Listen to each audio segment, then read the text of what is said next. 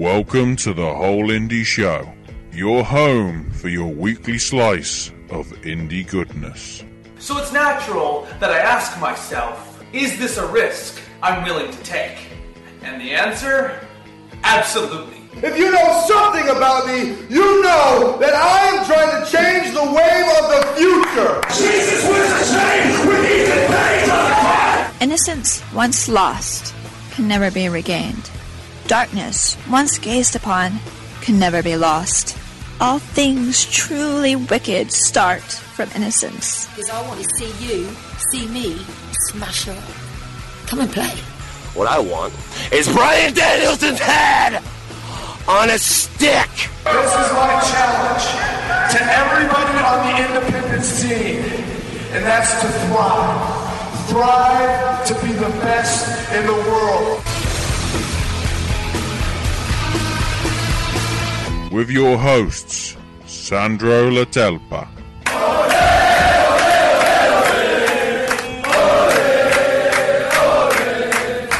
and Ashley Richardson. I'll tell you one thing, I knew we'd tear the fucking roof off.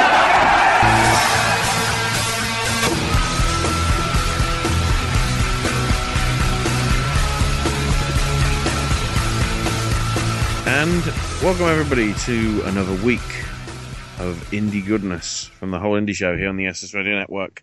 As ever, I am Ashley. Joining me is Sandro, and stuff. I can't say it's been an overly busy week, but significant things have happened, wouldn't you say, Sandro? Yeah, I would definitely say that. I mean, something. I think overall a pretty solid pay-per-view from Ring of Honor on Friday, and some stuff I guess somewhat occurred on the Saturday, with the exception of one match which was only available to the live crowd only. But we'll get into that in a bit. Yes. So we'll start off with the news, and good old PWG have decided to mix things up even more so, I should say, as 7 more names have been added to the British trio of the Battle of Los Angeles. One of which is British in himself, so we'll get to that one first. Joining Ospreay, Skull, and Timothy Thatcher is Mark Andrews, who again I think wasn't he part of the Shikara stuff? I think. Yes, he was. Because he actually had the match with Silver on was it the Saturday show in Cardiff? Yeah, it was during one of the other nights. I think it was the Cardiff show. But that's and is Mark Andrews the one that got picked up by British Boot Camp as well for TNA? I think. I don't know. I'm trying to remember. Either way, that's a pretty good big scoop. But then your other names are big names, and one that could be significant. We've got Speedball Mike Bailey, we've got Chris Hero, Biff Busick, Brian Cage, Tommy End making his return, which is good to see, and Ricochet. This ties into news that I first heard on the weekly newscast from PW Ponderings, that apparently Ricochet is going to be doing a stint in Dragon Gate in Japan again. Yeah, he just made a return over there this past weekend. Made a surprise as Shima was hinting to bring in some foreigners, but he did say it would be some returning foreigners, although never mentioned who it was. And the first of the, I guess, 3 people he's wanted to bring back was definitely Ricochet, and a lot of people were very happy. Which also goes into more speculation on what the future holds for the Lucha Underground TV series, as so far nothing has been officially announced, even though some rumblings were going around claiming that Lucha Underground is supposed to make some sort of announcement at some point, and the last couple of weeks they haven't said a damn thing. Which is worrying, considering... How many more episodes have we got left, or are we done with the series now? The last episode is supposed to end at some point in August. Okay. So we got I about don't a have the month's worth exact- of TV Yeah, left. I don't have an exact date for that last April, but some point in August. Yeah. It's worrying to see, but then again, I think that's what happens when you have a big budget and not enough people being able to see it because it's on the wrong channel. That, and of course, there were also segue. There were some reports saying that majority of the talent on Lucha Underground are a bit worried because nothing has been announced for like season 2, and apparently they're already taking bookings past August. As they haven't heard anything from the head people in Lucha Underground, so they're getting worried that this might not happen. Well, key example of that is it Phoenix and Pentagon with the Windy City Classic coming up in November? No, I think they'll do fine. I mean, I don't think they need. No, but I'm saying that's an indication that talent is looking for other bookings because of the uncertainty of Lucha Underground's future. Probably, but I think this was more concerning to like the American roster, pretty much. But yeah, no. I see your point there. Yeah, because but there's probably just got the AAA and rip everybody apart. But there's probably a good chance that maybe a few of the core AAA talent can make a few appearances in the U.S. I mean, of course, we know that Phoenix and Pentagon Jr. are coming in the U.S. for AAW in November. I mean, there's probably a good chance that they could appear in other places from now until like the fall. I mean, there's even a very good chance that maybe a few of them could appear for, Bolo weekend. It may not even be for the tournament itself. It could be for like a showcase match. Who knows? Yeah. Bowlers do like to do showcases every once in a while. So now, some Beyond Wrestling news. And this was posted up on our social media and I think by Drew on Monday, I think, roughly. Actually, it was posted, I think, yesterday. That was on Tuesday. So, basically, he put a message out saying that they need $1,500 by the end of this week. And Drew, being, the man of honesty that he is, has come out and basically said the reason why. So, basically, due to the quality of the shows and the rising fan base that Beyond's getting, he wanted to get a good card for this weekend show, Life Sucks and Then You Die, which we'll preview later. So, when he got word at the end of March of a promoter wanting to see whether he'd be interested in working with some of the wrestlers that he's bringing to the New England FanFest convention, he was willing to take a shot because they'd done deals with Ring of Honor, they'd done deals with XWA, and this is the confirmation, they even worked with PWG in the name of maximizing resources. So that East Coast versus West Coast match was basically sort of put together with PWG's blessing, I guess. That's the first time we've had it officially confirmed. So they took a risk working with Chris from Top Flight Bookings. We're naming him because it's one of these people. So he was bringing Paul London, Candice and Joey and a few others to Rhode Island to do autographs and pictures at his booth. And then London, Candice and Joey themselves would compete at the show on Sunday. Since we were all working together, he says, quote, it was only fair to split the cost of the flights.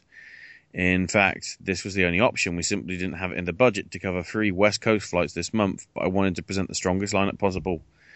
So we agreed that he'd front the money for the airfare and that I, being Drew, would book the hotel rooms and the difference would be split.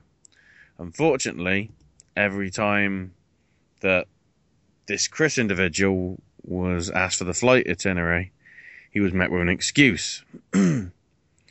an excuse, and an excuse, and an excuse, and stopped returning messages a week and a half ago. So Drew was left with two options. One, cancel Candice and Joey versus Team Tremendous and AR Fox versus Paul London, or figure out a way to make it work on my own. Needless to say, he put out quite a bit of money for the pair of round-trip flights from LA to Boston. And as he says, hey, guess what? When you buy flights the week of a show, they're even more expensive. And he says how Joey Ryan offered to cover one leg of Candice's trip with frequent flyer miles that he accumulated, which is, good on Joey for that, certainly. And as Drew says, people who love wrestling and love the fans and are willing to do whatever it takes to follow through with their commitments. So the show's going on as scheduled, but basically to make sure he isn't too out of pocket, he needs to reimburse himself. He needs to be reimbursed somehow with the $1,500. So he doesn't want donations, but if you want to support Beyond Wrestling, you can send an email to beyondwrestling@gmail.com, and Drew will get you information about their secret sale, which is only on for this weekend. And basically, through this sale, they're going to be selling raw footage, DVDs, T-shirts, and a whole lot of other stuff. And he says, if we come up short, it's not the end of Beyond Wrestling, but it will mean making modifications to the tentative schedule card for American Rana 15, which is out of control in the best possible way. Something to add to that as well, money will be going to them as well through their Pro Wrestling Tees shop. Have you got the details on their Pro Wrestling Tees site? Yeah, Pro Wrestling Tees / Beyond Wrestling. So you can go there, and as an added thing, Dave Cole is selling. Is it? I'm guessing this might be on eBay or something.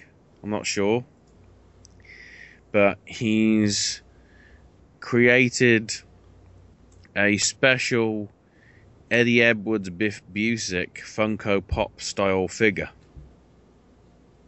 which I'm guessing is unique. But all the proceeds of it will be going to the Beyond Fund, as it's being described. So that's a nice little touch. All these wrestlers willing to do their best to help out this company that got screwed out because of some dodgy bloke called Chris from Top Flight Bookings. And we'll keep stressing that. Chris from Top Flight Bookings equals dodgy. Actually, I'm just wondering, considering we know that Crowley's going, perhaps we could get him to ask the questions. Why did you screw over Drew Cordero? At least I think he's going, because I did see him put up like an autograph sheet for some sort of New England wrestling thing. So I don't know.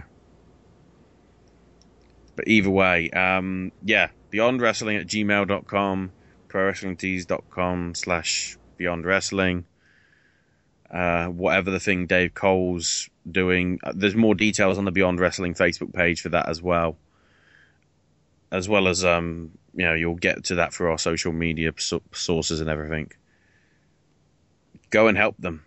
I'm probably, after we finished recording here, I might send off an email as well, because I'm willing to help out by possibly getting some raw footage from some of the shows that I probably should have got over the last few months or so.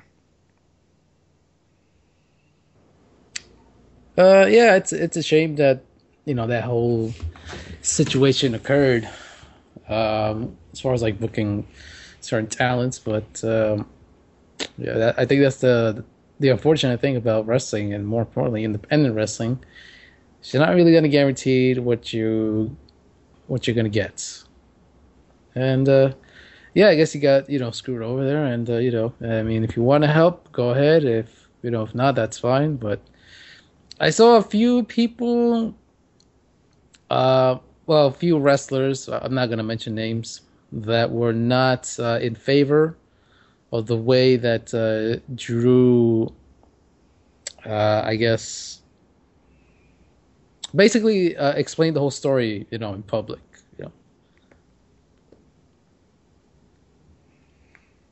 Well, it's better to be upfront. To be honest, I approve of it because it's bringing to light some shady promoter. Yeah. I mean, I don't blame Drew for, telling the fans what what the situation is going on with the promotion and what decisions he had to make in order to make sure that this show for this weekend is happening. And then, of course, the next show, which is American Rana, which, you always keep hearing, that, this could be like the last show and whatnot. And, of course, American Rana, it seems to be that, that big event for Beyond Wrestling. So, obviously, he's planning to bring in maybe a few big-name talents for that show. And, obviously, that's going to be very cost-effective. So he's got to be making money back for this weekend in order to bring certain talents for American Rana. Definitely. Couple of additions and adjustments to the Tier 1 wrestling card, which is coming up in a few weeks. Along with everything, we now actually have a ticket pricing, apparently. Which you can get tickets at tier1wrestling.org/shop/category/show-tickets. General admission tickets are going to be $20 and front row reserved is $25. So nice and affordable, to be quite honest. Not too over the top. But in terms of what's been adjusted, Gran Akuma's match with Carlos Sanchez apparently isn't happening now. It's now advertised as Akuma taking on a mystery opponent. And a new tag match has been added as Style and Finesse will be taking on Milk Chocolate. So we got that. And then final, in terms of crazy video from me that isn't your usual, Life of Juice or Making Towns or Candice and Joey or Podcast A Go-Go. I don't know whether this is, by the looks of it, this is going to be a series. But AIW has introduced a mini-series entitled Dick's Nightmare. Because apparently, the Nightmare Freddy character was so over in AIW. Which you could tell by the fans being absolutely silent in the clip that they showed before the pilot episode. Oh, yeah, I like Dick Justice, but I don't have a clue what this is about. This is making Paranormal Activity look good. Ugh.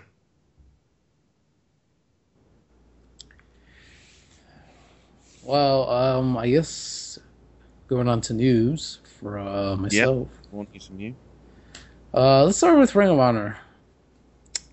So obviously we know that they announced for SummerSlam weekend that they're having a show on the Saturday here in New York and Brooklyn, Coney Island, Field of Honor.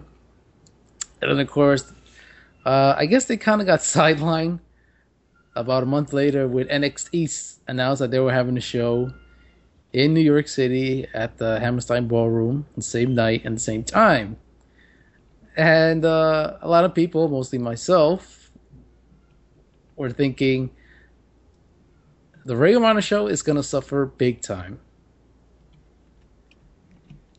So, and then what was Ring of Honor going to do to combat the NXT show? Well, surprise, surprise. Ring of Honor has announced that they're going to be bringing in Shinsuke Nakamura, Kazuchika Okada, and Kushida for the Saturday night Ring of Honor Field of Honor show. They're also going to be a part of the Aftershock tapings in Philadelphia a couple of nights before that weekend. I think it's Friday, isn't it? Is it Friday? Yeah, I think it's 21st and 22nd. So the TV tapings happening on the Friday, and then Saturday will be the Field of Honor show. Yeah, you're correct. Yeah, it's the doubleheader, Friday and Saturday. Yeah, Friday and Saturday.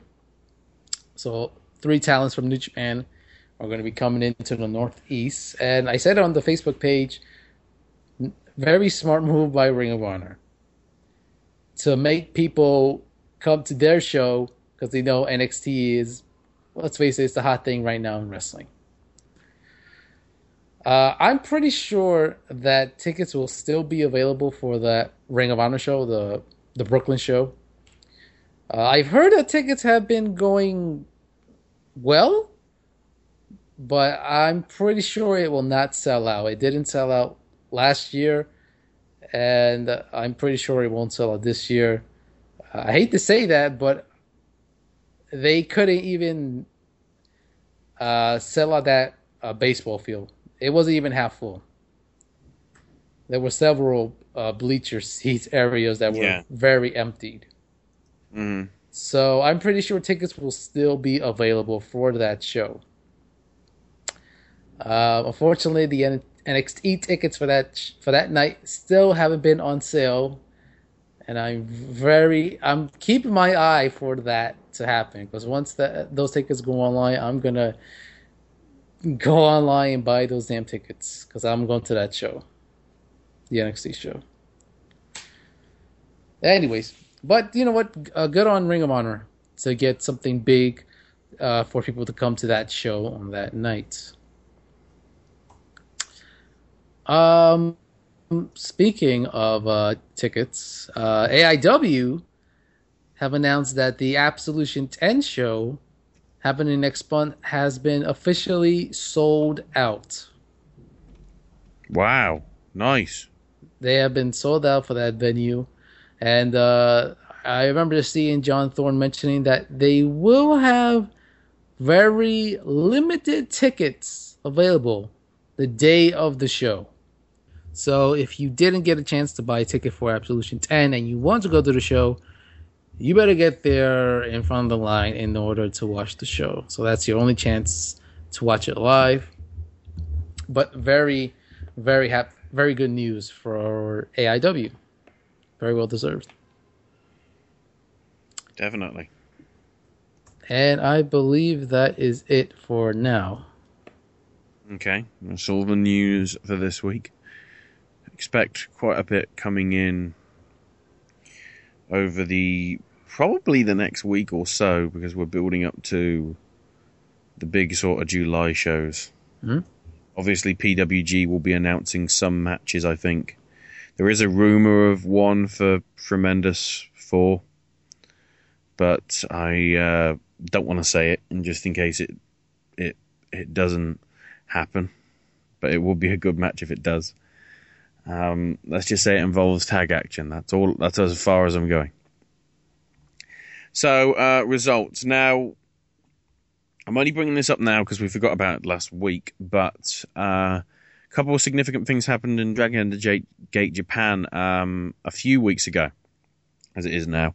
Sunday the 14th they had their Champion Gate show, and on it we did see a couple of changes on the title front. The Triangle Gate title left the Jimmies and went to Team Chima of Chima, Dom Fuji, and Gamma, as they got the win. And then we have a new Open the Dream Gate champion as Masato Yoshino beat BB Hulk, which then leads into Yoshino taking on T-Hawk for the show coming up on the 20th of July. And then also announced on the show for that day in July, Akira Tozawa defends the Brave Gate title against Aita. Only reason I brought that up is I don't know if it's significant enough, other than there's quite a lot of Dragon Gate Japan shows happening over the next week or so. I think there's one next week, and I just wanted to. I think it's like 2nd of July. So by the time it's happened, this podcast might not be up. So, just keep an eye out for that one. There are no major title matches on it, but it is Korakuen Hall. Which means that literally they're going to be doing Dragon Gate Japan and New Japan shows back-to-back days. Because they're crazy. I don't know. Anyway, now we'll turn to Global Force Wrestling. Firstly, their Saturday show in Jackson, Missouri. Sonjay Dutt beat Jimmy Rave with a splash from top ropes. Jigsaw beat Chuck Taylor with a double foot stamp off the top. Karen and Jeff then came out. Jeff thanked the Mississippi Braves and... it's Mississippi. Okay. I thought there was a Jackson in Missouri as well. Damn it. So basically, it was just a promo bit. Taya Trinidad beat Lady Tapper with a Hurricane Rana. Lady Tapper then attacked multiple officials after the match. Possibly because she's sick of having to do the same match because they can't book any other female talent. PJ Black and Andrew Everett beat the Hot Shots after a springboard 450 from PJ. Doc Gallows beat Luke Hawks with a two-handed chokeslam. Then we had a Scott Steiner promo interrupted by Chris Masters, and the refs had to pull them apart, which led to the main event with Shelton Benjamin beating Chris Masters with the pay dirt after a ref bump and Steiner hitting Masters with a bat. Apparently Shelton, before the match started, though, got on the mic and announced he was fighting for the honour of Scott Steiner. Does he have any left? Whatever. Then Sunday, they were at the Bowling Green, Kentucky, for their next event, which had Cliff Compton defeat Chuck Taylor. Jigsaw won a triple threat featuring Sonjay Dutt and Jimmy Rave. Shelton Benjamin beat Chris Masters with a super kick. Taya Trinidad beat Lady Tapper with a super kick. Doc Gallows was victorious over Moose with a roll-up. And the main event saw the Young Bucks beat Andrew Everett and PJ Black with the Indie Taker. So, there you go. Not the only time that Moose and Young Bucks probably had impressive matches, but we'll get to that. NYWC's show from Saturday. We had Brittany Savage retain her NYWC Starlet title against Sammy Pickles. Jesse Neal victorious over Dan Barry. The Deadly Sinners won their 2-on-1 handicap as Apollyon and King Mega beat Jesse Vane. Tony Mamaluke and Tyler Murphy went to a no contest. Ian Aldwin, Joe Attell, Mike Werner and Talon won their 8-man tag against the A-listers. The Premier Gods of Tony Nese and Papadon beat the Beaver Boys of Alex Reynolds and John Silver. Drew Gulak was victorious over Angelo Andrews. Joe Gacy retained his NYWC Fusion title, beating JT Cassin. Stockade then retained the heavyweight title, beating David Starr. And then the main event saw a 6-man street fight with Flawless and Lawless and Matt Tremont beating Milk Chocolate and DJ Hyde. So, just because of that makes me wonder why DJ Hyde hates Milk Chocolate and CCW. Then again, we've only seen them once, but I think Milk Chocolate have been confirmed to be doing another musical number at the next show in a couple of weeks. So expect to see that die a death, especially if Nick Gage is on the card, because he could just kill him. Then we had TCW's sort of sideshow at the 95X Fest. We had Studley Steve McKenzie beat Rob Cook. Isis Effects beat Kevin the Man Graham. Super Cop Dick Justice, with his people in his corner, managed to beat Eric M. Timmons and Peter D'Order with Bin Hameen. The stipulation, because Dick won, was Bin Hameen had to pledge allegiance to the US flag. And then got slammed afterwards, apparently. Cheech beat Guerrero Logo. Pepper Parks defeated Juggernaut Jason Axe. Then, for the TCW heavyweight title, Captain Nick Ando beat Tommy Dreamer to get back his TCW title. I think that was Ando's rematch, I believe. So Tommy Dreamer fails in his first defense, I guess. And the main event saw X-Pac and Sean Carr beat Colin Delaney and JT Dunn. Again, your heavyweight title match is not the main event. I sometimes don't get this with companies. Whatever. Then we come to On Point Wrestling's loyalty show from Sunday. The show started with the redneck king of the jungle, Jimmy Lyon, asking for a fight. So out came the hooligans to disperse of Jimmy, only to have Nick Gage hit the ring. And Gage and said that Nate Hatred isn't here tonight, so would fight both the hooligans by himself. So the Hate Club isn't happening. Oh, my word. Anyway, opening match, we saw the Viking War Party defeat Argus, who's now being labelled as the Iron Bull. I like that. Ty Awesome and Josh Adams. Xavier Cross beat Devon Moore.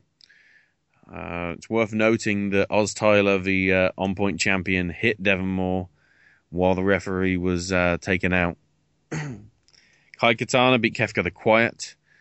Connor Claxton made his debut for the company, beating Jeff Cannonball. Afterwards, Cannonball called out Matt Tremont and demanded a rematch for their first match back in April. Tremont accepted but would up the stakes. So Tremont Cannonball 2 is happening August 29th for Throwdown 2. But the significance of it is it's this year is the 20th anniversary of the Taipei Deathmatch in ECW.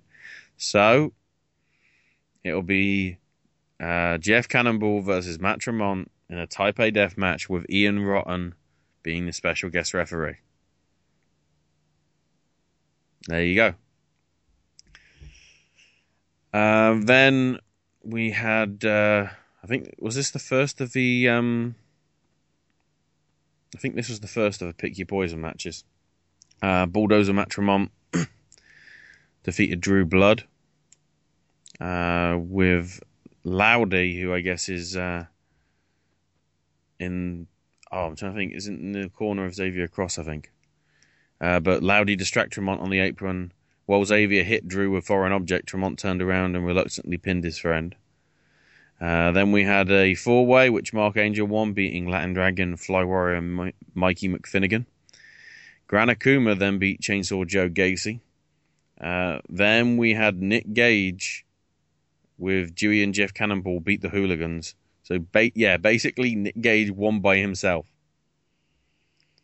I don't want to say who needs the Hate Club, but if he can win by himself, my word. Jeff Cannonball came out after Gage made his way to the ring and inserted himself into the match before making it into a tag. Oh, so it wasn't... okay. So it was 2-on-1 handicap and then became a tag. That's confusing. The match apparently went everywhere, including outside the building.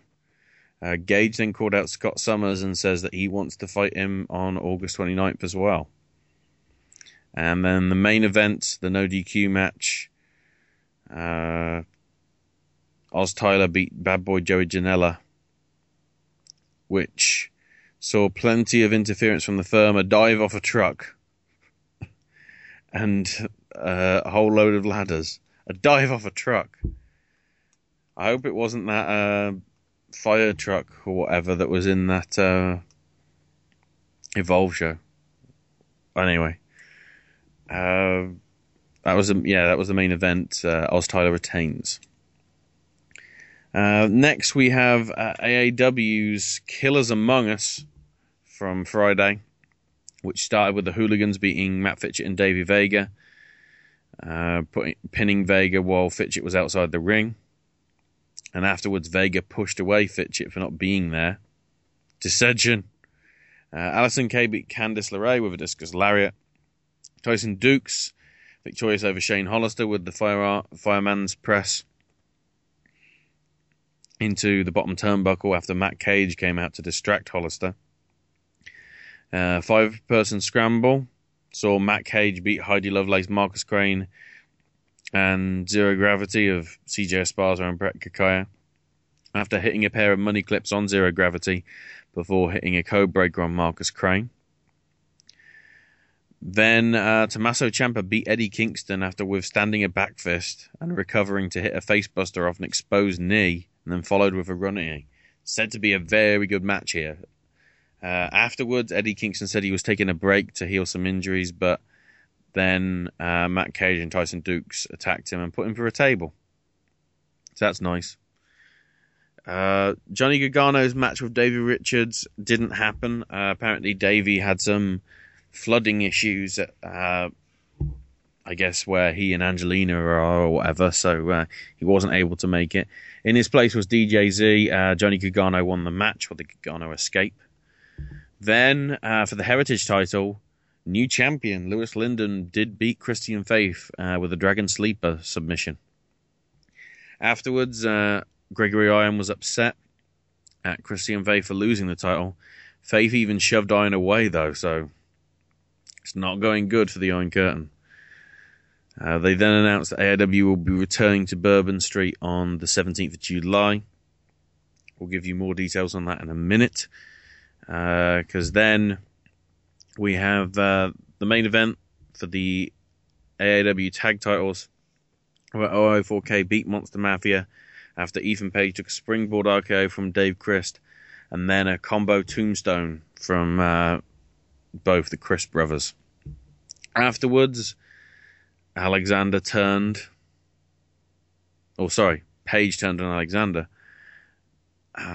saying that he wanted to defend the AIW title for Alexander, so it's going to be Page versus Alexander for the AIW title at the Vanguard show. Basically, once again stating that because they've been together for so long, it's his title just as much as it is Alexander's. Which I did like that angle, to be quite honest.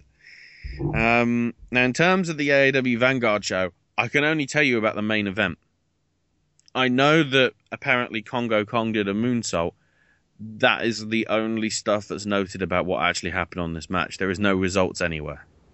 So all I can tell you is we do have a new AIW champion. Ethan Page did beat Josh Alexander. Mm-hmm. I wish I could go into more detail, but that's the internet for you. Yeah, I was not surprised that the main event for the Vanguard show was going to be, Page and Alexander. It was pretty obvious, and of course with Alexander, retiring from wrestling, it was even more obvious that Page was going to win. And you know what? I'm very happy for Ethan Page. Now holding now holds 2 titles in his career in the Midwest. Was former Absolute Champion, and now he's the AAW Heavyweight Champion. Has he been AAW Champion before? Yeah, he won it. Yeah. Yeah, but it was for... It's just the way you were saying. It was like he hasn't had it. He's had it before. Yeah. It was like a very short reign. What was my train of thought here? They did announce at the next show, I think it's United We Stand, Page is defending his title against Johnny Gargano. So yeah, and a couple of other good matches as well for that one. I4K will defend their tag belts against the Hooligans, and it will be Shane Hollister taking on Matt Cage. So the feud that's happening currently in Evolve is coming to AAW, which is good, but I'm pretty sure they're not going to reference it.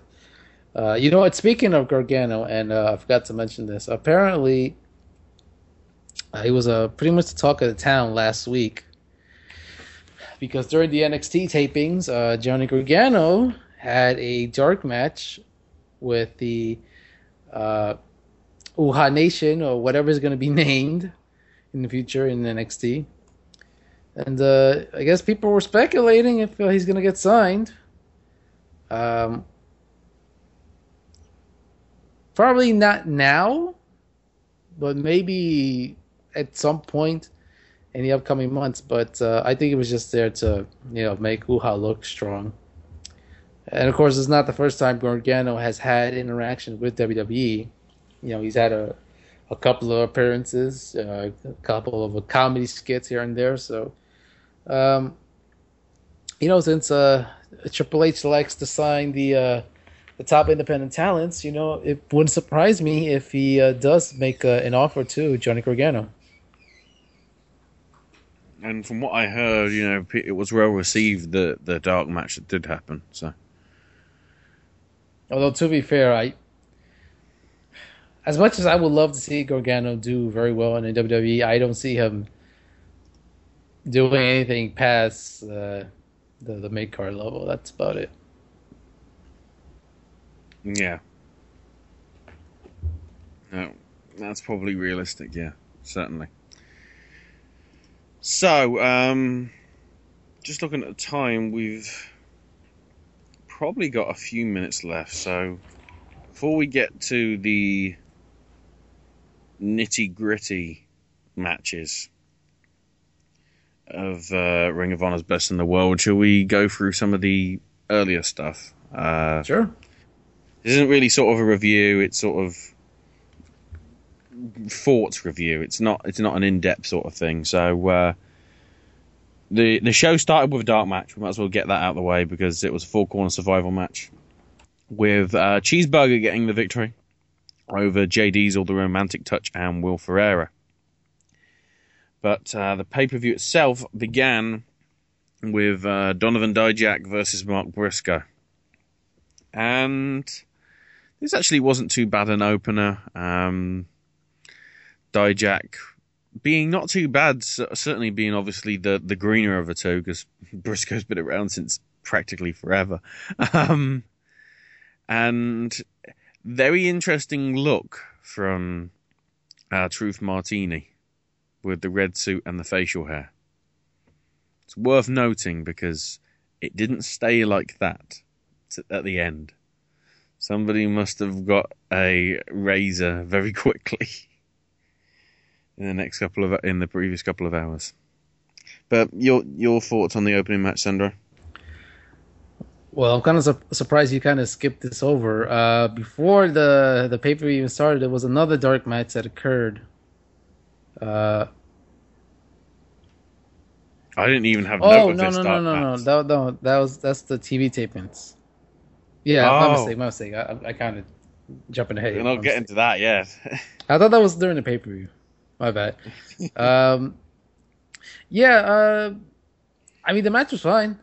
I was kind of surprised that Mark, took that bump when Dijak basically body slammed him on the outside. It looked pretty brutal. Yeah. And I was kind of surprised he took it, but I know some people were kind of surprised that Mark got the win because they wanted, to make Dijak like the next eventual star in Ring of Honor, and I personally didn't really have an issue with it. I mean, it doesn't really hurt to have, Dijak have a loss here and there. It's not like he's having a losing streak. I mean, I'm pretty sure every fan of Ring of Honor would go up in arms and they were saying like, "Oh, this guy's having a losing streak," blah blah blah. I didn't see any issue with it. I thought it was fine for Mark getting the win. So then we had the tag match with the Decade of Whitmer and Page with Colby Corino taking on ACH and Matt Sydal. And this was a pretty good tag match. Nothing overly spectacular or crazy. It was The faces taking on the heels. I guess somewhat significant that it was Paige that got the pinfall on Seidel with the rite of passage. Although it obviously still leads to Paige ACH probably happening somewhere down the line, probably at the next show, Death Before Dishonor. The tag match was good. Obviously, this was the setup to continue the storyline with Colby Corino, being the young boy of the decade, and I guess he wasn't really heavily involved in that night, but I think he got involved only once, if I'm not mistaken. Didn't he break up a pinfall attempt? Yeah, he tried to get involved somehow. Yeah. Overall, I thought the match was fine. Didn't really much have an issue with the ending. I thought it was pretty good, and the crowd definitely hated BJ Whitmer. I mean, wow, I haven't heard BJ get a reaction like that in years. There was a very telling comment later on when AJ Styles came out.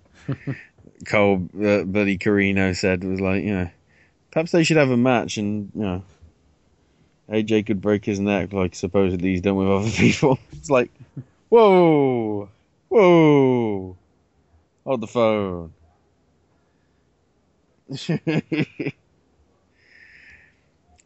So next we had, I think this will be the last one before we go to break, because we've got to end on some Peacock. Silas Young versus Dalton Castle. And Dalton Castle coming out to a rip-off of Queen's I Want It All is brilliant. Doesn't get old. Doesn't get new. Just brilliant. Dalton, this was clearly more of a light-hearted thing, but it was still a pretty good match, to be quite honest. Silas getting his pants pulled down on him, and the crowd chanting, "Pull your pants up," and they did. Huge thank you, Silas chants. But Dalton getting the win. Basically, Silas accidentally low-blowed Dalton, which the referee wasn't happy with. So Silas shoved the referee over, which then allowed Dalton to Ric Flair style low blow Silas and get the roll up for the win. And then one of the, I guess, could we call them fanboys? Because I think that would be an appropriate name for them. One of the fanboys got well and truly splattered by Silas. And then, of course, Dalton drags him out by the foot. And then the other fanboy has to help the injured one out, where Dalton just walks on his own. My God. This guy. All the different people he may or may not be. My God. I can't help but smile. This was a pretty good match. I enjoyed it for what it was. It was pretty. It was pretty funny when the fanboys were, I guess. I don't know what you call it. I guess they were kind of wooing, to get a reaction from the fans to attempt to channel along, but it was like a peacock call. That's what it was. I guess so. It pretty much that's exactly what it was. It was pretty hilarious with that. I thought it was still a fun match regardless, and it was pretty funny that Silas Young took out one of the fanboys. Yeah, pretty crazy, definitely. So, the rest of the Ring of Honor pay-per-view show we'll cover after the break. We'll also have details / spoilers from the Ring of Honor TV tapings, including the 200th episode tapings, as well as the dark match thing, which we can talk about properly, because that isn't spoilers, because the only way you're going to see that is I don't know how. Probably DVD, more than likely. And a preview of this weekend shows, including the aforementioned Beyond show and PWG. So we'll take a quick break. You listen to some music relating to the Ring of Honor main event, sort of. And we'll see you for the next part of the Whole Indy Show after this break. We'll be over soon, they say. Now they've lost themselves instead. Please don't be long. Please don't you be very long. Please don't be long.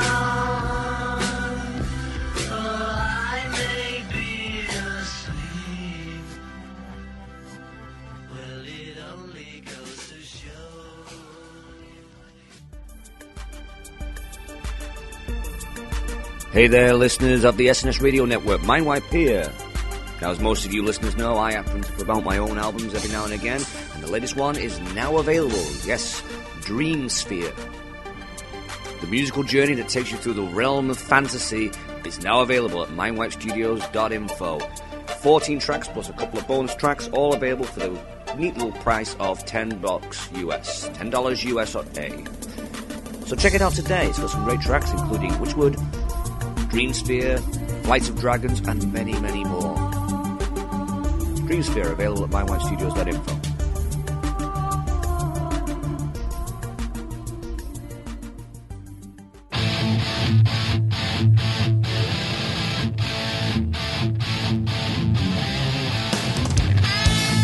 If you trained, say your prayers, and ate your vitamins, then you'll love the Hulkamania Chronicles. Sean Beckerman, host of Beyond the Bell, your pro wrestling nostalgia podcast, breaks down the history and career of the legendary Hall of Famer, the immortal Hulk Hogan. Each edition covers a different era in the history of the Hulkster as we relive our childhood hero. From the beginning of Hulkamania in the mid-80s and the birth of WrestleMania, through the challenging times of the steroid trial, all the way to his jump to WCW and the formation of Hollywood Hogan and the New World Order, and then his return to the WWF leading in to the Hall of Fame. This edition covers it all. You can catch the Hulkamania Chronicles exclusively on Beyond the Bell, here on the SNS Radio Network. Brother.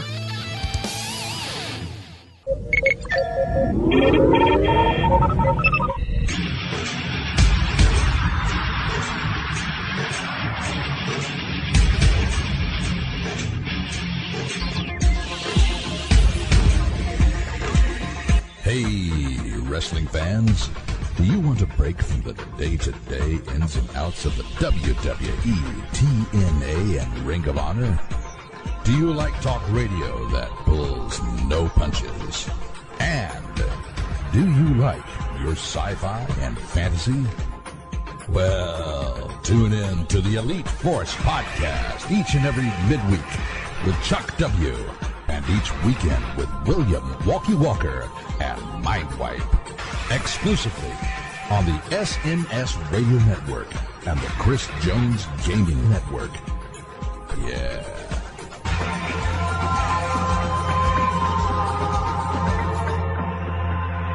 This is going to be fun.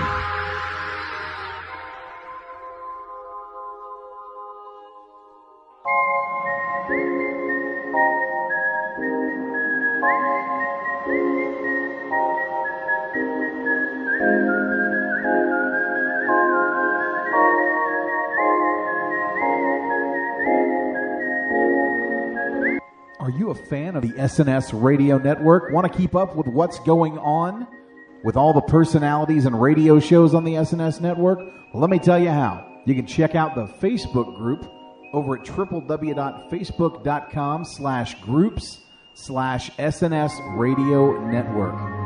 On Twitter, follow us at SNS Radio Network.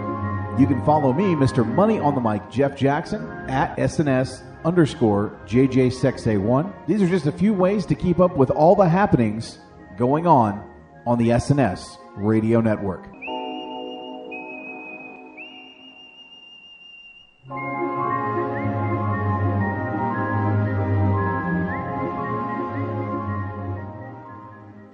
In the not too distant future, next Sunday AD, there was a guy named Joel, not too different from you or me. He worked at Gizmonic Institute, just another face in a red jumpsuit. He did a good job cleaning up the place, but his bosses didn't like him, so they shot him into space. We're sending cheesy movies, the worst we can find. You'll have to sit and watch them all, then we'll monitor his mind. And welcome back, everyone, to probably the final part of this week's show. More than likely it will be. So we're going to continue on, myself and Sandro, with the Ring of Honor pay-per-view recap of sorts. Going now with the return of CNC Wrestle Factory. Caprice Coleman, Cedric Alexander with War Machine. Which, it was a shame it was a short match, but things that happened in it explained why it was a short match. Because Cedric wanted to go heel. I think there was a miscommunication within the first minute or so, with Alexander being taken out to the outside, and Cedric's reply was grabbing a spanner from underneath the ring. Not like a usual spanner, it was more like a sort of special wrench for putting the ring up, I think. Wouldn't you say, Sandro? Yeah. So he wanted to be tagged in, Cedric. Capri saw it and he said, like, I'm not winning this way. So Caprice got hit with the hang on, look at my notes. The fallout. And then afterwards, Alexander was going to go and hit Caprice with the wrench, but instead picked Caprice up and just like moved his hands to gesture, it's over, man. It's over. We're done. And he went to the back. So CNC Wrestle Factory for one night only is truly one night only.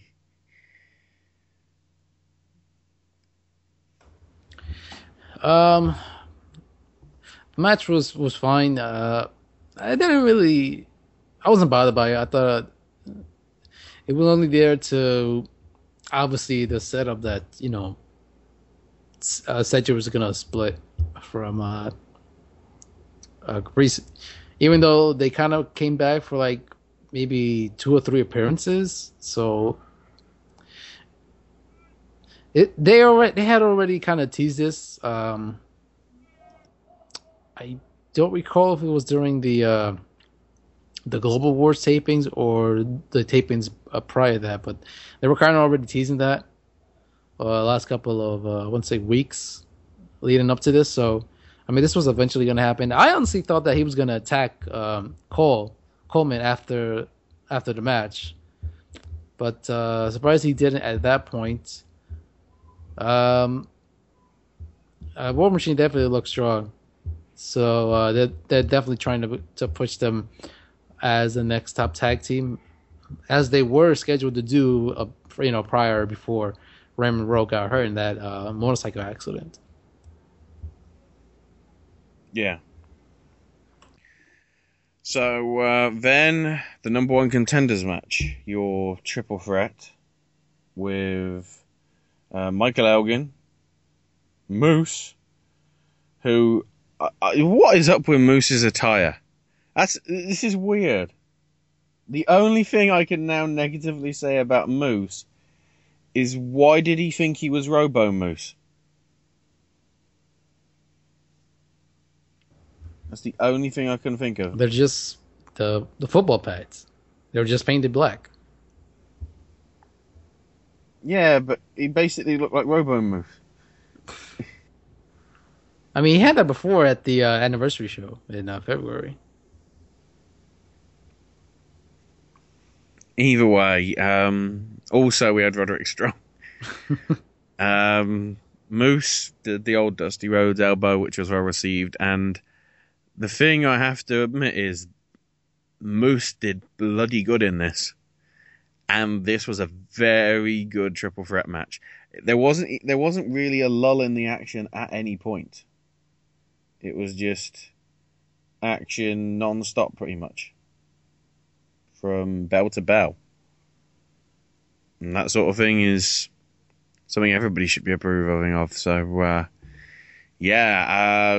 Roderick Strong eventually getting the win with a sick kick to Elgin, and then after a couple of, I think, elbows, it was a sick kick to Moose that eventually got him the number one contendership spot. But what happened afterwards was interesting, because Moose shakes Strong's hand.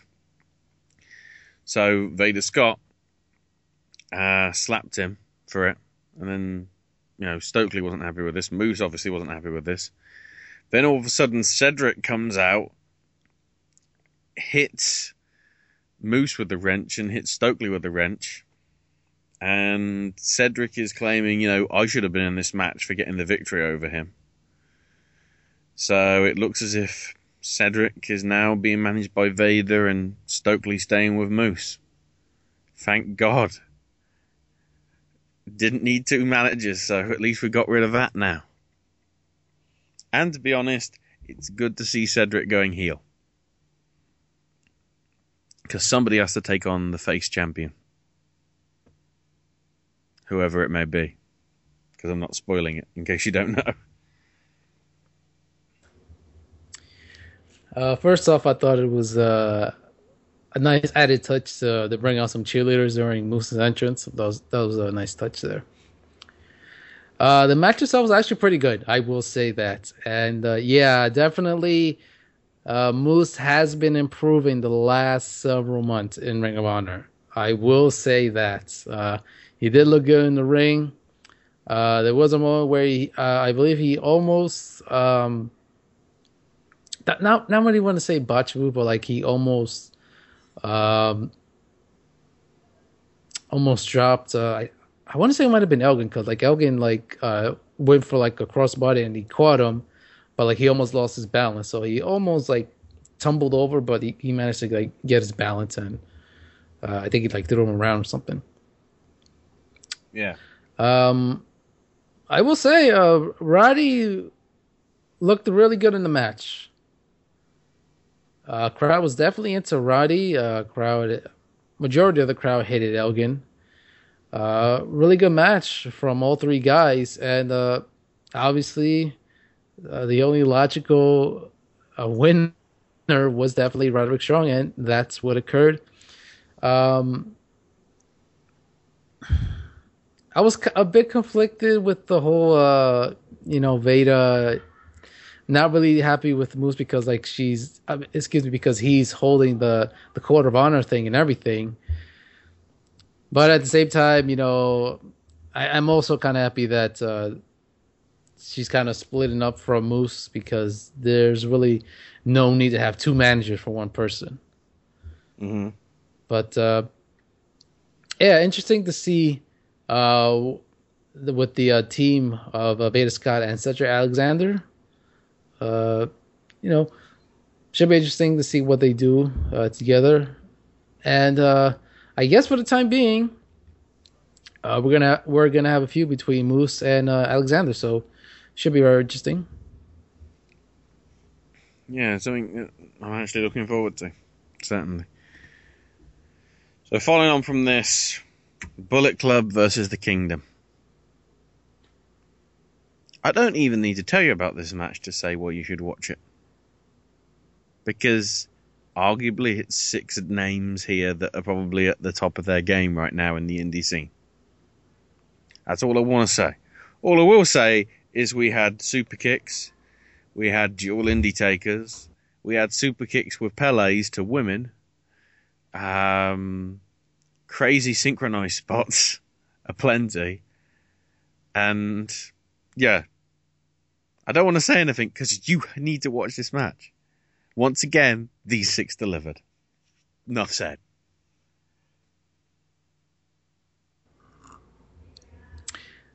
Yeah, this was a fun match to watch. I enjoyed it. The crowd was really into this match from start to finish. Obviously, the Bullet Club was crazy over, which is not a surprise.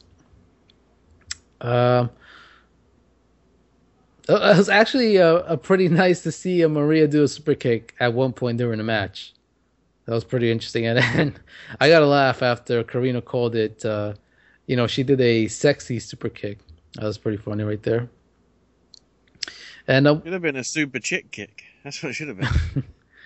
And of course, once again, Maria was the victim of a triple. Well, not really a triple super kick. It was more of a double super kick and Pele combination. So yeah, not a really good night for Maria, as she was pretty much knocked out for like the last couple of minutes of the match. But that match was so much fun, I will say.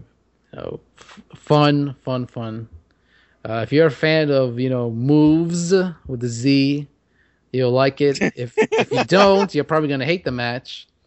No psychology or whatever. But it was just a fun match to watch, and I wouldn't mind seeing another rematch between both teams. Moves with a Z. I like it. Don't know why. So then we have your no DQ tag team title match with the Addiction versus Red Dragon. This match should have been really good. Instead, it was just good. The fact that it's no DQ and it's like tornado tag, you'd have thought, big stuff could have happened, but in all honesty, it sort of really didn't. Which is really a shame because it should have been better, in all honesty. It's not that it's a bad match, but it just didn't feel like after Bullet Club and Kingdom, it felt like a step down when it should have been keeping the momentum up and everything, and shouldn't have knackered the crowd out because they deserved it. But one thing I do want to touch on, which was awesome, and I want to ask you this, Sandro. What the hell was Daniels wearing? Both in his entrance and in the wrestling ring? Well, he's the ring general. That's why he had that getup on. Why is he Himmler? It's like. Well, it was different. I don't know. I'm confused. I'll agree. It was good. It wasn't like something exciting happened. I think the issue, the reason that I think majority of the crowd wasn't that into this match in particular, it was simply because it occurred right after that 6-man tag. And that took a lot from the crowd. It probably would have been better if they had switched the match between both of those two matches. They probably would have gotten a better reaction from the crowd. I don't know. To me, I gotta be honest. I kind of completely forgot about this match, especially that no DQ stipulation. But for what it was a good match.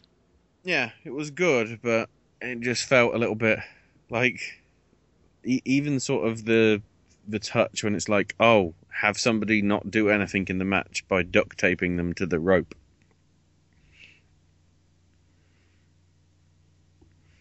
And that move is always seemingly, disliked.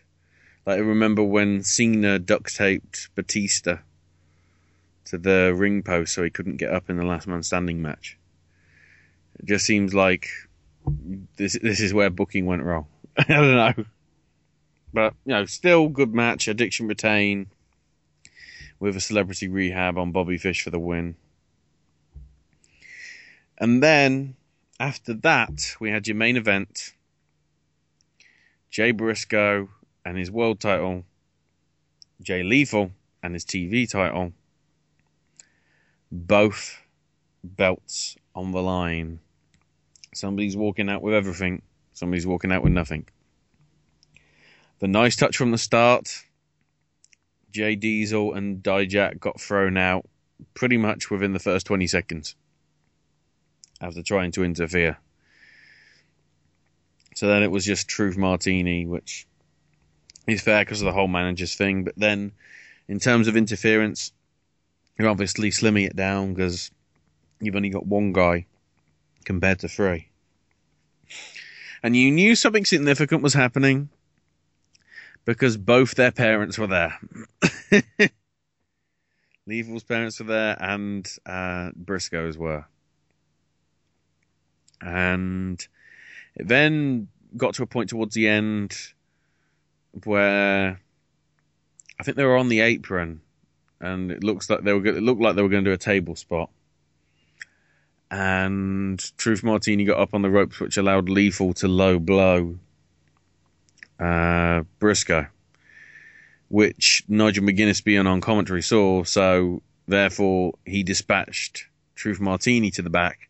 So for the final 10 minutes or so, it was just a one-on-one match, which that 10 minutes started with Briscoe putting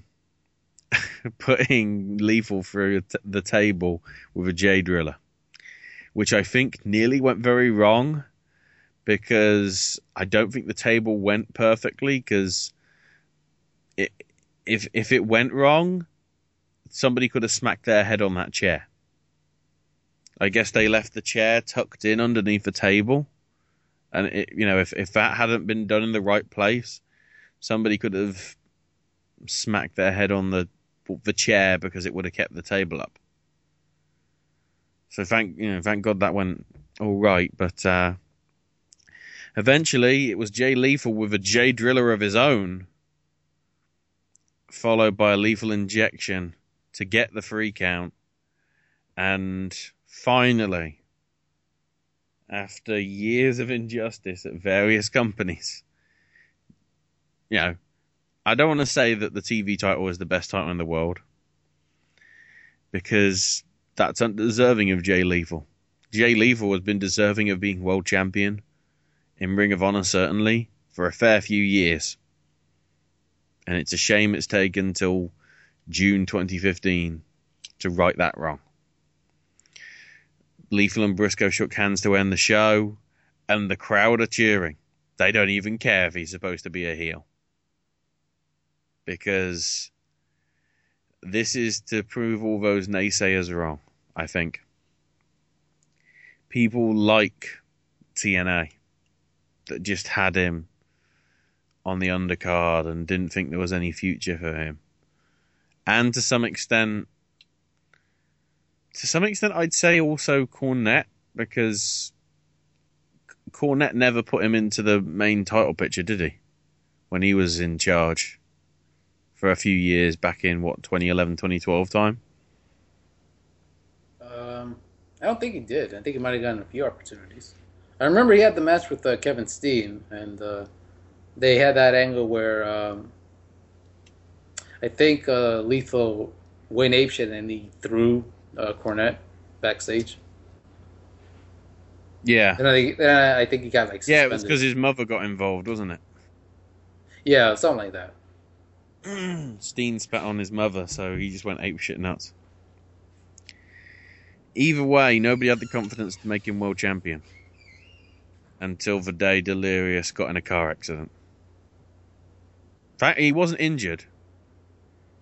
He just was in a car accident and had to tell the police officers, excuse me, gentlemen, but I need to be heading to Terminal 5 because I'm producing a pay-per-view that's going out in a few hours.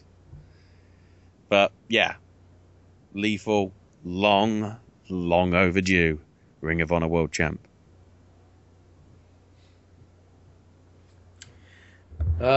This match was good. It started slow in the beginning, but it picked up eventually.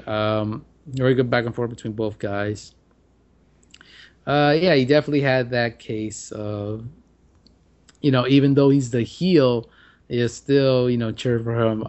I didn't have an issue with that. I mean, this is, Ring of Honor. They're going to cheer for whoever they like, regardless of psychology or whatnot. I'm very happy for Jay Lethal. I thought this was probably the best move they can do because of the storyline that was headed into this match, how he felt that the television title was superior than the world title.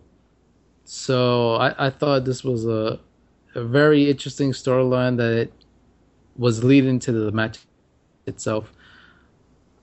Now we shall see how they'll, take over from here with the match itself.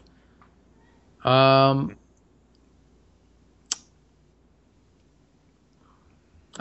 he's going to have the match with Roddy at the Death Before Dishonor show. After that, who knows? I think there might be a couple of contenders for Jay Lethal for the time being. Will there be a rematch? Probably so, at some point. But we'll have to wait and see. Overall, I thought the show was pretty good from top to bottom. The beginning, it was good. Then I think halfway through it started getting really, really good with that 6-man tag. And I think the rest of the show was I thought it was solid. Overall, I'll probably give it an A-. Yeah, I'd give it A- to B+. There were some bits that didn't work, but overall it was a pretty strong show. The 6-man tag alone, the number one contenders and the world title match are worth trying to catch this. Mm-hmm. On demand or whatever. Very, very good show. And also, I'm praising Moose. Pigs are flying right now. I've been righted. Moose, you've impressed me. So, TV tapings. There will be spoilers probably for the next 5 to 10 minutes here. So if you don't want to know about it, just jump to the bit. Just jump ahead and, if we're not talking about Samoa Joe a lot, don't turn back. So the taping started with a dark match with AR Fox. He was in tag action, teaming with Tem Phoenix, being on the losing end of the nuclear... Who the hell is the Nuclear Casserole? Was that the name of a tag team or move?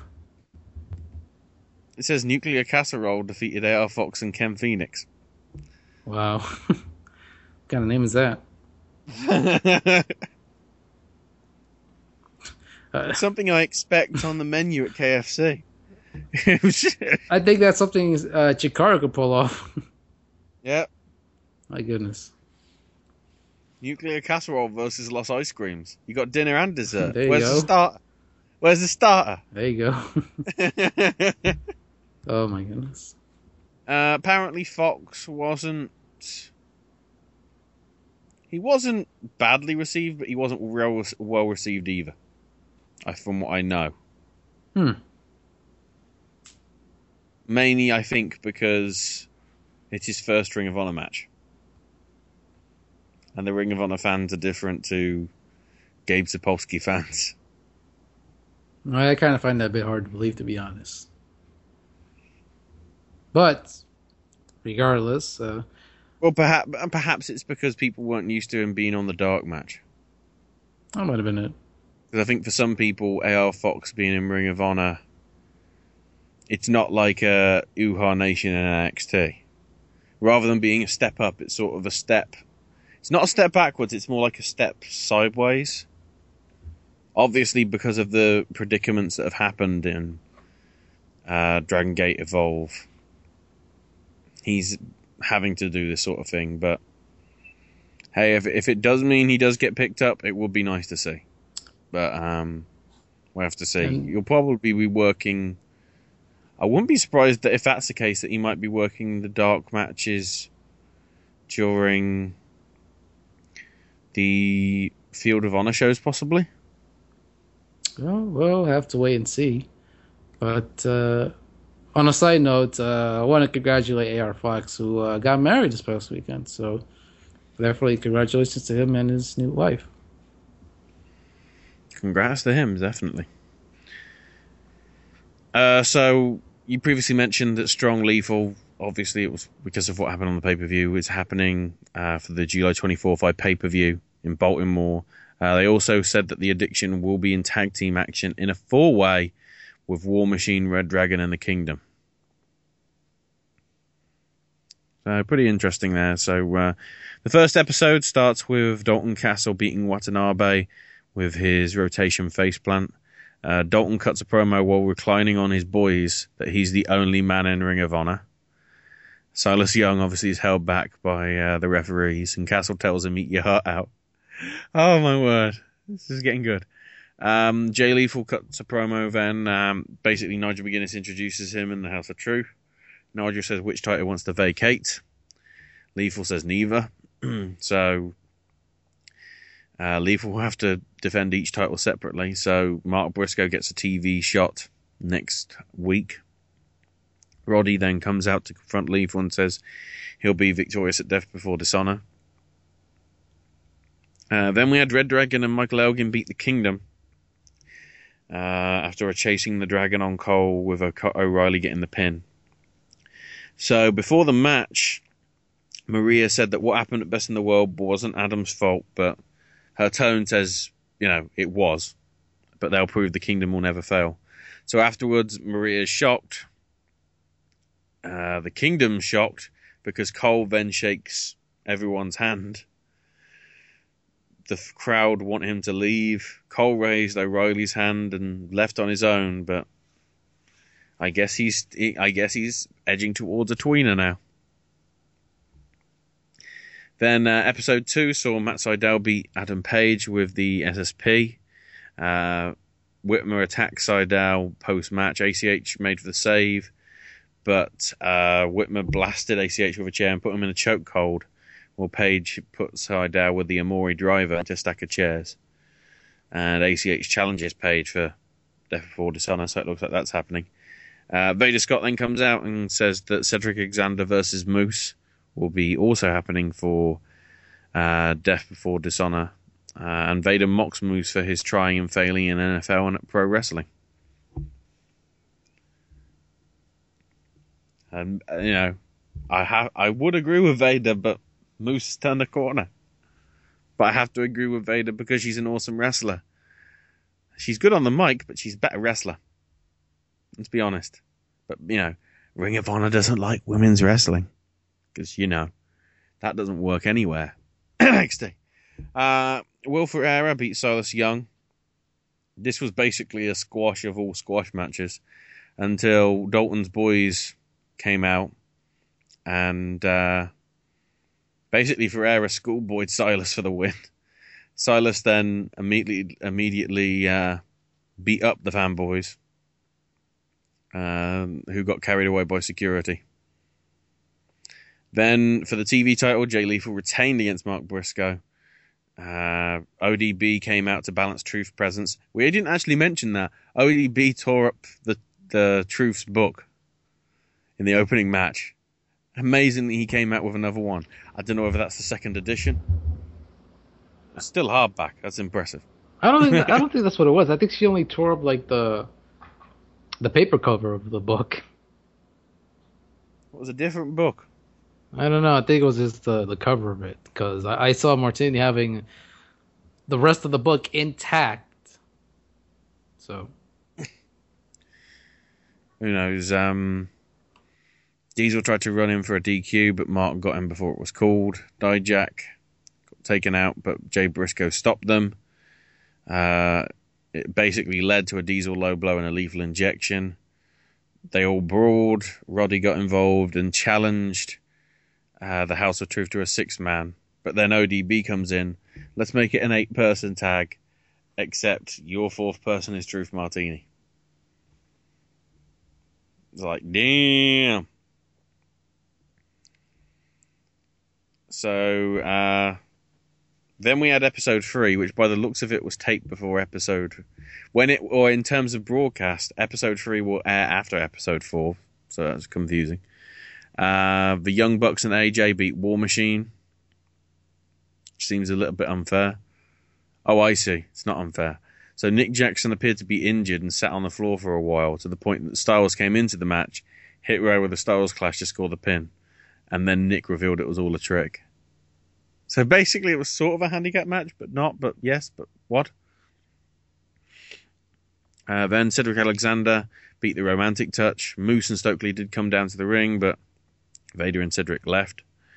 Adam Cole and Kyle O'Reilly was declared a no contest after Cole was thrown into Christopher Daniels, who was on commentary. Then afterwards, Kazarian came down and tried to fight them both, which resulted, for one night only, in an impromptu match, The Addiction versus Future Shock. What? This is majorly unexpected. And amazingly, Future Shock got the win in a non-title match. So Kyle and Riley shook hands at the dismay of the Kingdom. So, are they getting back together? I'm confused. If so, I don't even know what the possibilities are. This is awesome.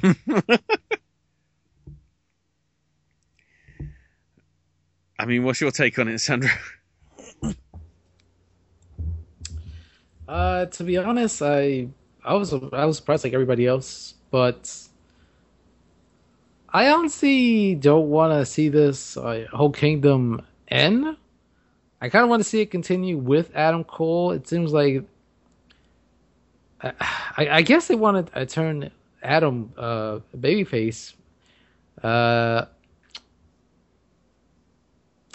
don't know if they're trying to build up a face Adam Cole against Jay Lethal at some point. I think that's possibly the only explanation I could think of why they might be doing this.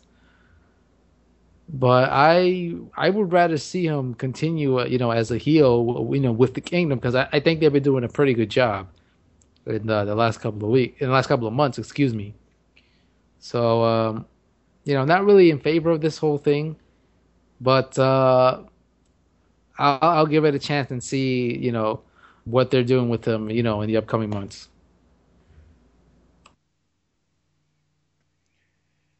So, then we come to episode 4, whatever they taped. Bennett and Taven beat Jonathan Gresham and Corey Hollis with a spike pile driver.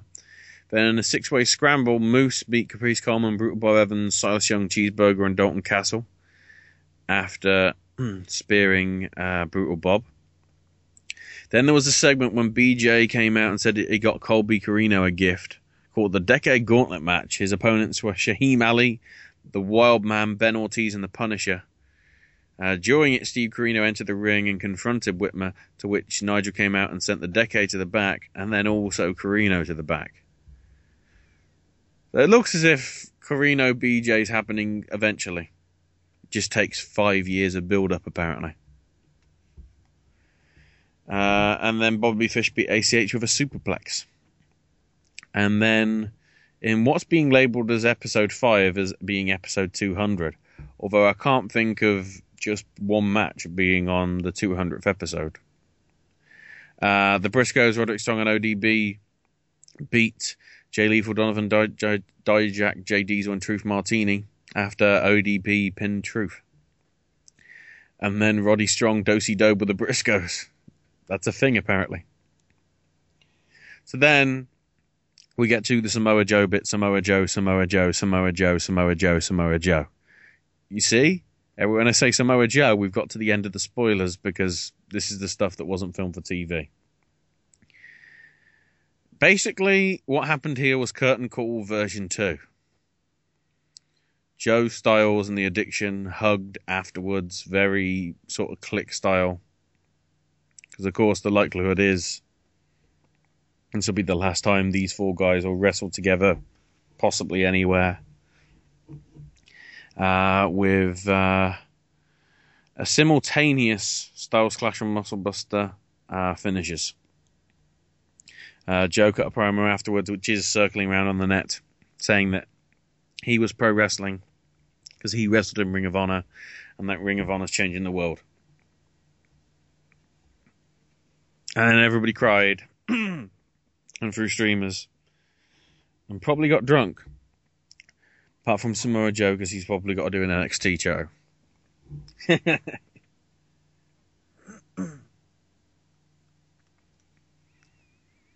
Sandro? I wish I could have went to that show, but I didn't go. I had other things to do. Sounded like a fun match.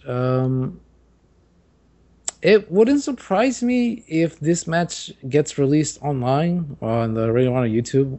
It wouldn't surprise me one bit. I don't think they would get in trouble for that. I mean, unless there's some sort of deal in Joe's contract that prevents that from happening. But it wouldn't surprise me. We'll see. So that's all the results, thoughts and everything on this weekend stuff. Or last weekend, stuff. Last weekend stuff, sorry. If I can get it in the right order. So we'll quickly go through the previews for this weekend's shows. First mention that there is a Korakuen Hall show from New Japan happening this Sunday. Which, is it on New Japan World, or is it live, or is it only on demand on New Japan World? Do we know? I'm not really sure, but it's more than likely going to end up on Japan World. Yeah, it will be in some shape or form. A couple of big matches. Naito, Nakanishi, and Kushida will take on the Bullet Club of Tamatonga, Kenny Omega, and Bad Luck Fale. The other half of the Bullet Club, Anderson Gallows and Yujiro, face Chaos of Roppongi, Vice, and Okada. And then in a special 5-on-5 Survivor Series style elimination match, it'll be Goto, Makabe, Tanahashi, Shibata, and Honma taking on Nakamura, Ishii, Yano, Sakuraba, and Yoshihashi. Which look to be pretty strong matches. Obviously, this is all building up to next weekend's Dominion show. And the other Road to Dominion show at Korakuen Hall on Friday. Going head-to-head with Sumo Hall. That could be that'll be interesting to see which is sold out. I bet that the show in Japan, the WWE show won't be, but the New Japan one might be. We'll have to see. Next, Insane Championship Wrestling, which isn't the one in Scotland. This is Insane Championship Wrestling coming from the Queensboro Elks Lodge in Elmshurst, New York, with 2 nights of what they're labeling the Double Impact. So Friday will be featuring Danny DeManto versus Joey Janela, Team Tremendous, Milk Chocolate, and the Kingdom of Bennett and Taven in triple threat tag action. AR Fox teams up with Brian Myers to take on Azrael and Papadon. JT Dunn versus Chris Dickinson. Shenron versus Shane Strickland, and Casey Blade versus EC Negro. With, I think, Casey Blade being managed by former alumni of the show, Matthew Ryan Shapiro, former guest, I should say.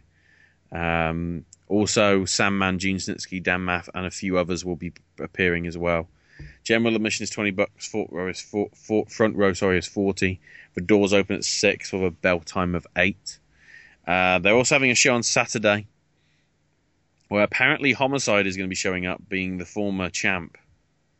But I'm guessing he's going to get involved probably somehow. The B Squad are going to be making their debut for the show on that card as well. Ticket price is the same. Doors open and bell time is the same as the Friday of 6 and 8. EC Negro on that card will be taking on Chris Hero. It'll be EYFBO versus Team Tremendous. Trevor Lee faces Chris Dickinson. That could be a tasty one. AR Fox versus Joey Janela. Biff Busick versus Colt Cabana. And then for the vacant ICW title, it will be Danny Demanto, Amazing Red, Dan Maff, and Samoa Joe. If Samoa Joe wins it, I think that's unlikely. For various reasons.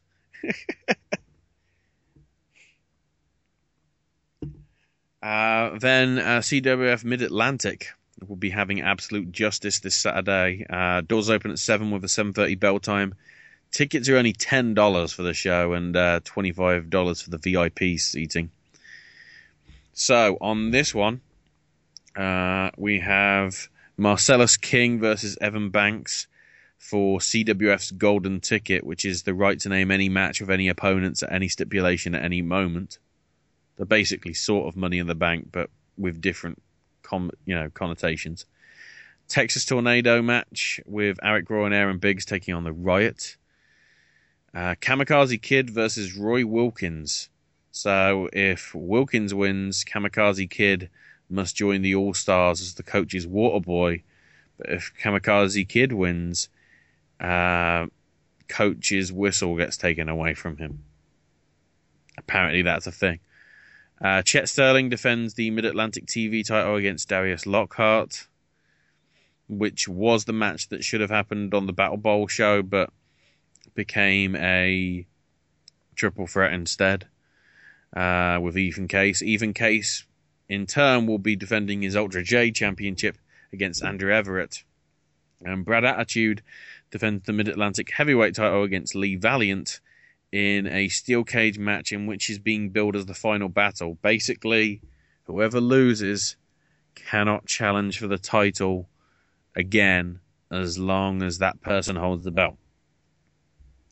Also set to appear Chris Lee, Smith Garrett, Charlie Weston, Colby Carino, Jesse Adler, the RGL champion Ethan Sharp, Michael McAllister, and the debuting Prakesh Sabah.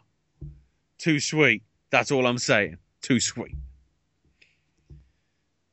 Then we come to Beyond Wrestling with Life Sucks and Then You Die at Fet Music. I think tickets will be available on the door, more than likely. As well as on Look Mano Fans, you can go there to get all the details. I think tickets are, is it $20 in advance and $25 on the day? That's normally the pricing for Beyond, isn't it? Yes, it is. So with this one, scheduled to compete but not yet named in matches are Angel Ortiz, David Starr, Eric Corvus, Yaka, Mike Drastic, and Mike Quest. But in terms of matches confirmed as of recording, Stockade and Nick Gage will be in a no DQ match. That's going to be fun already. Colt Cabana and Johnny Cockstrong will be in a scientific exhibition, which means it'll be crazy. The Hit Squad of Matthew and Monster Mac take on the Hooligans of Devin and Mason Cutter in what's being described as Reinforce the Ring. I like these names. An open challenge. It'll be Death by Elbow of JT Dunn and Chris Hero against the best tag team in the world. They haven't said who that is, but considering the Young Bucks are not in Japan this week, take a guess. Just got a feeling. Biff Busick takes on Donovan Dijak in a fight for honor. Does that mean they get into Ring of Honor or something? I don't know. For the first time at Fet Music, Team Tremendous take on Candice and Joey in what's being labelled as the Please Don't Die match. I don't think that's accurate considering what might be happening later. Paul London takes on AR Fox, and the main event grudge match, Chris Dickinson and Heidi Lovelace take on Shenron and Kimberly. That's more likely to be Please Don't Die after the last time, two of them got in the ring. World Star Hip Hop is calling. And finally, PWG's Mystery Vortex 3 Rock and Shock the Nation at the American Legion post in Waseda, California. Very few tickets will be available on the door if you're not already in the queue, because this will probably be up Friday, then you're probably screwed, if I'm honest. Be interesting to see how many celebrities are at this one as well, considering the last one we reviewed, there was quite a few there. As with all the previous mystery vortices, I love that.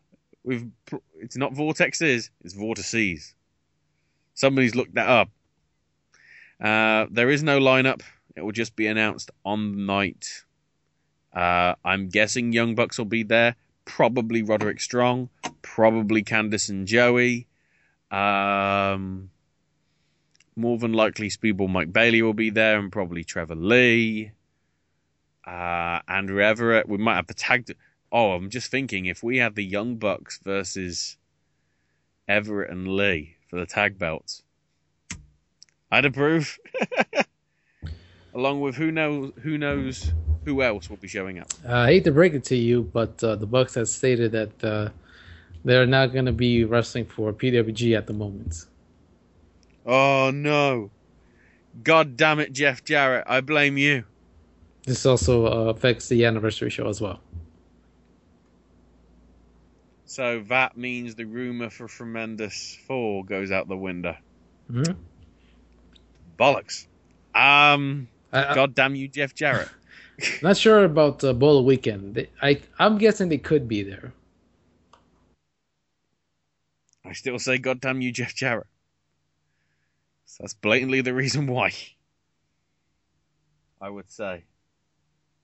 I don't think New Japan's had a problem before. So I've just got a feeling that may be a factor. Either way, who knows what will happen. I don't think we're going to have what was teased at the last show happen yet.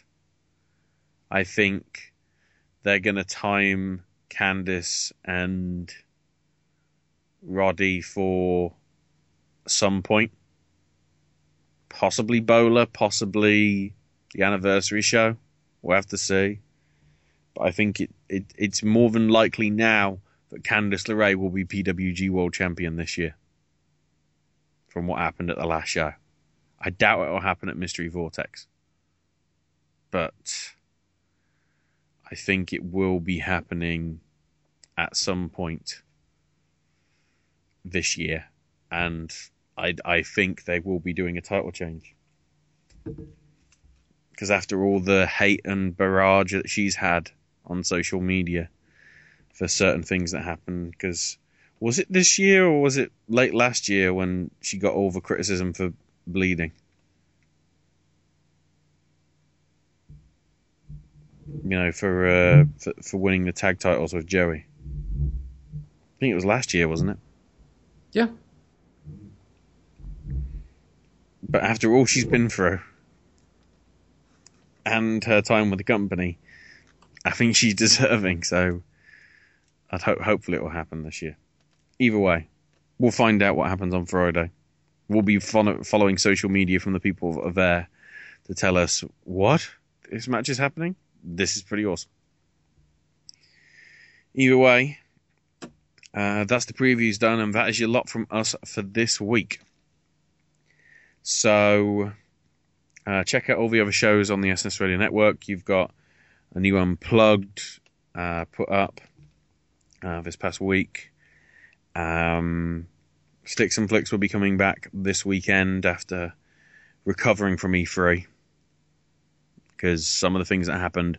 Also, some stuff from E3 has had some interesting developments build from it, which, to be honest, it might have been worth taking a week off to see some of the crap that's happened. Oh my word. And then also the Elite Force podcast. And check out the archives of all the other shows on the SNS Radio Network page, along with ours. But if you want to get in touch with us, you know, if you've been to a show, or you know you've seen any of the shows we've talked about, or you know want to tell us a card for a show that's upcoming that you think we should be telling everybody about, Sandro will give you all the details. Yeah, you can find us on Facebook, www.facebook.com/Whole Indy Show. Find us on Twitter at TWIS_podcast. You can send us an email over at Whole Indy with a Y, at snsradionetwork.com. Find us on iTunes and Stitcher. Rate us, subscribe, and leave us feedback. And you can find all the archives and RSS feeds over at snsradionetwork.com. So, with that, Song of the Night, again Glastonbury theme, but this time it's an act that actually is happening. And because we're probably going to be getting to this point very soon, it's The Who. I think it's the Live from Leeds track that they did. I know it was on a Greatest Hits thing, so I think we can play it. And it's the Summertime Blues. Yeah, they did a cover. It was awesome. Because it was them. Because it was The Who. That being said, that was Sandro. This was Ashley. That has been your weekly slice of indie goodness. We'll see you next week for 4th of July weekend. Cue fireworks. Night, everyone.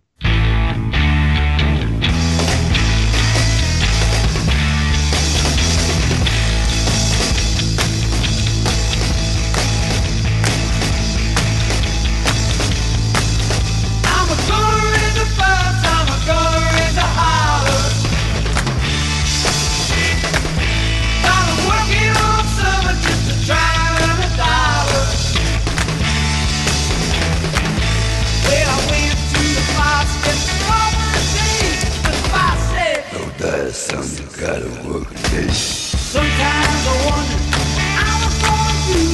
There ain't no cure for the summertime blues.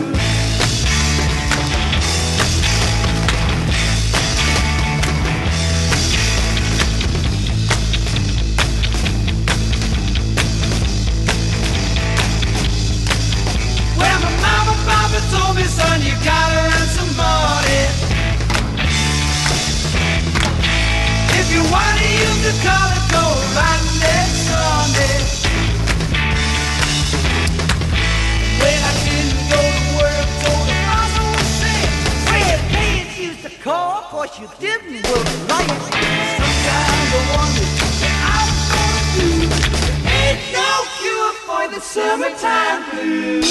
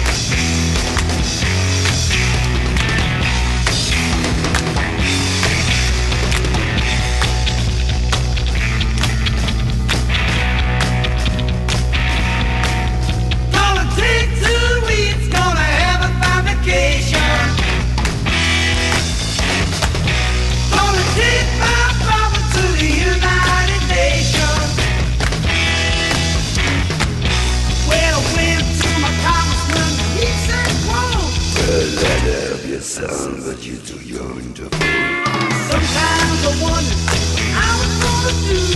There ain't no cure for the summertime blues.